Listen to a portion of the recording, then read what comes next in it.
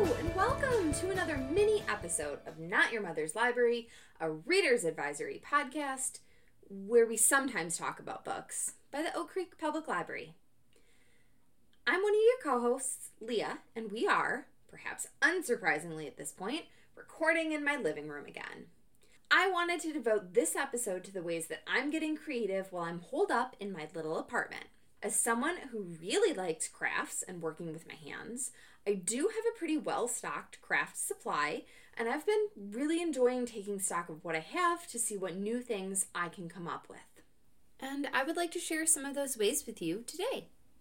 Actually, the first way that I'm using creativity that I'd like to mention is this podcast. Listeners might realize that I'm relatively new to being one of the co-hosts here. The first episode I worked on was actually for our March Meta episode, which was about podcasts. When the Safer at Home order went out, Rachel and I thought it might be nice to try and put out some of these mini episodes, and I've really enjoyed making them. From the writing, to the recording, to the editing. In college, I worked with audio and video as part of my coursework. My major was multimedia, digital art, and communication. Now, it's been a while since college, so it's nice to dust off those skills. I've also rediscovered how challenging it can be to write for me when I have no one to bounce ideas off of and work through problems with.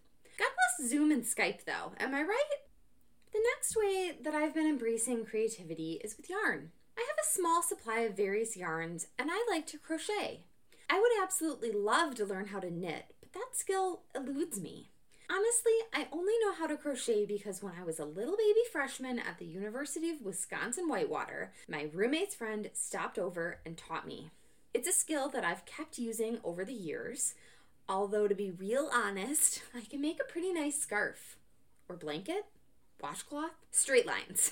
I can do straight lines. I haven't picked up the skill of reading a pattern or making any fancy stitches. However, semi-recently, I did learn how to crochet on the round, which basically means I can make hats if I want to, because I know how to crochet in a circle. I actually learned it as part of my job at a previous library. I wanted to make a certain decoration for something. We happened to have a crochet club that met at that library, led by one of our circulation staff members. So I asked that staff member to help me learn that skill. Anyways, recently I've been working on making blocks for a blanket to see if I can attach them all together later. And it turns out, nah. I definitely didn't do enough planning to make a nice even blanket, so my brand new plan is to take all the blocks apart and start fresh, to try and color block in a different way. I've got a plan in mind. Now, I also plan the library's monthly craft program called Make and Take. I have had such a great time researching different projects that I think would be super fun, cool to make, and are something that can be done in a relatively mess-free and easy time period. Certainly this program will change a bit for a while with social distancing, so I've been working on a plan to change it around and offer take and make crafts. This means I needed to come up with craft ideas that could be put in a kit form that y'all can just take and go home with. It's been fun to troll Pinterest to see what I can come up with. I always find some very interesting ideas, both for library programs and for stuff I want to try myself. The very first kit that I'm going to put out, starting in June, will be a DIY friendship bracelet. I have had so much fun remembering how to macrame these little bracelets. And honestly, my close friends, who you might remember me mentioning in my mini episode dedicated to the TV show Friends, were so excited about the idea that I whipped up a bracelet in coordinating colors for each of us and sent them off in the mail. I spent my Saturday making friendship bracelets and watching documentaries, and I'm so not mad about that. So recently, my mom gifted me a food dehydrator. I've wanted one for a while, but just always held back on getting one for some reason or another. My current reason was that my kitchen is teeny, and I was afraid I wouldn't have a spot to store it. Glad to say I did indeed find a wonderful spot for it and found a different kitchen experiment I'd done months ago in the process. That previous experiment was one where I'd picked up some super cheap blackberries. You guys remember when Meijer had packages of them for like 50 cents? Well, I got some, and I put them in a mason jar with vodka and let them sit in a cool, dark place for months. And and I forgot about them. But in rearranging to fit that dehydrator someplace, I came across those jars. I strained all the fruit out and was left with some gorgeous blackberry-infused vodka.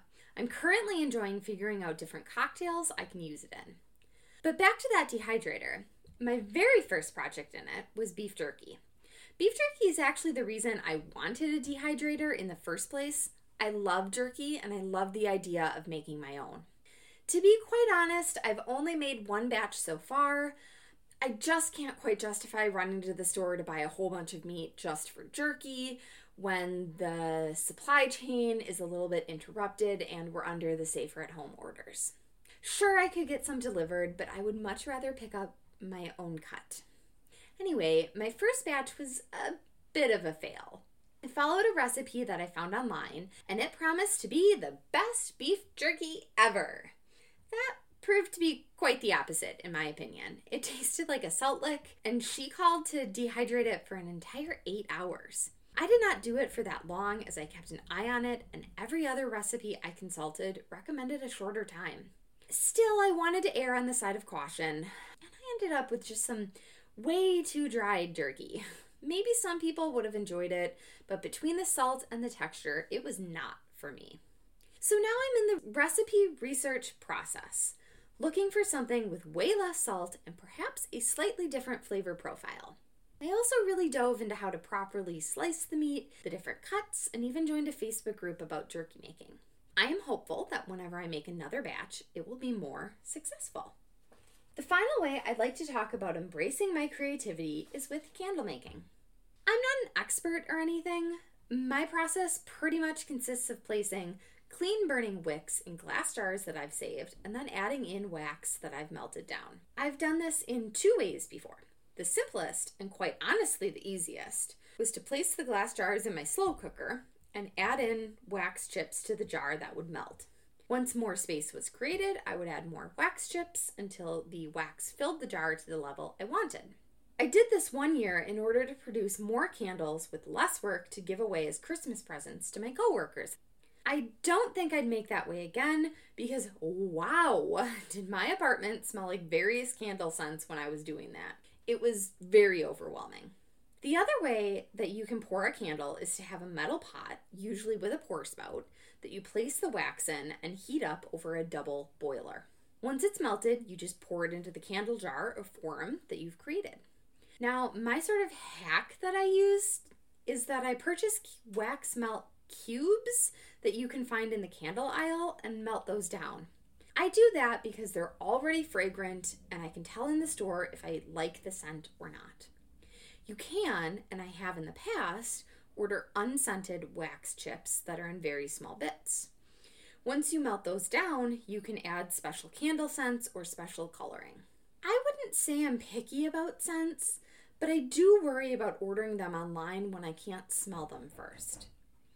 I also don't necessarily like adding color chips because it's a bit of a trial and error process to get the color you want. I do keep those unscented wax chips on hand because when I melt down the scented wax cubes, they don't always add up to the volume of the jar. So I'll add those wax chips to fill up the jar and to make those scented wax cubes stretch a little further. I want everyone to know that I am not a pro at this. It's just a craft that I've done before and I enjoy doing. I have no idea if there are better ways to accomplish candle making, but my process works for me when I want to make a new candle. Also, wax is hot, so if you do want to try your hand at this, please be careful. All right, there are a few other ways that I can think of that I'm staying creative, but I think I've talked about enough for today. I really hope that you guys at home are finding ways to be creative, and I hope hearing about how I'm embracing creativity might spark an idea for you. You can find ways to get creative with anything. Cooking, actual arts and crafts, writing, gardening, heck, the list goes on. Until next time, happy reading, and I hope y'all can find a way to get a little creative too. Bye!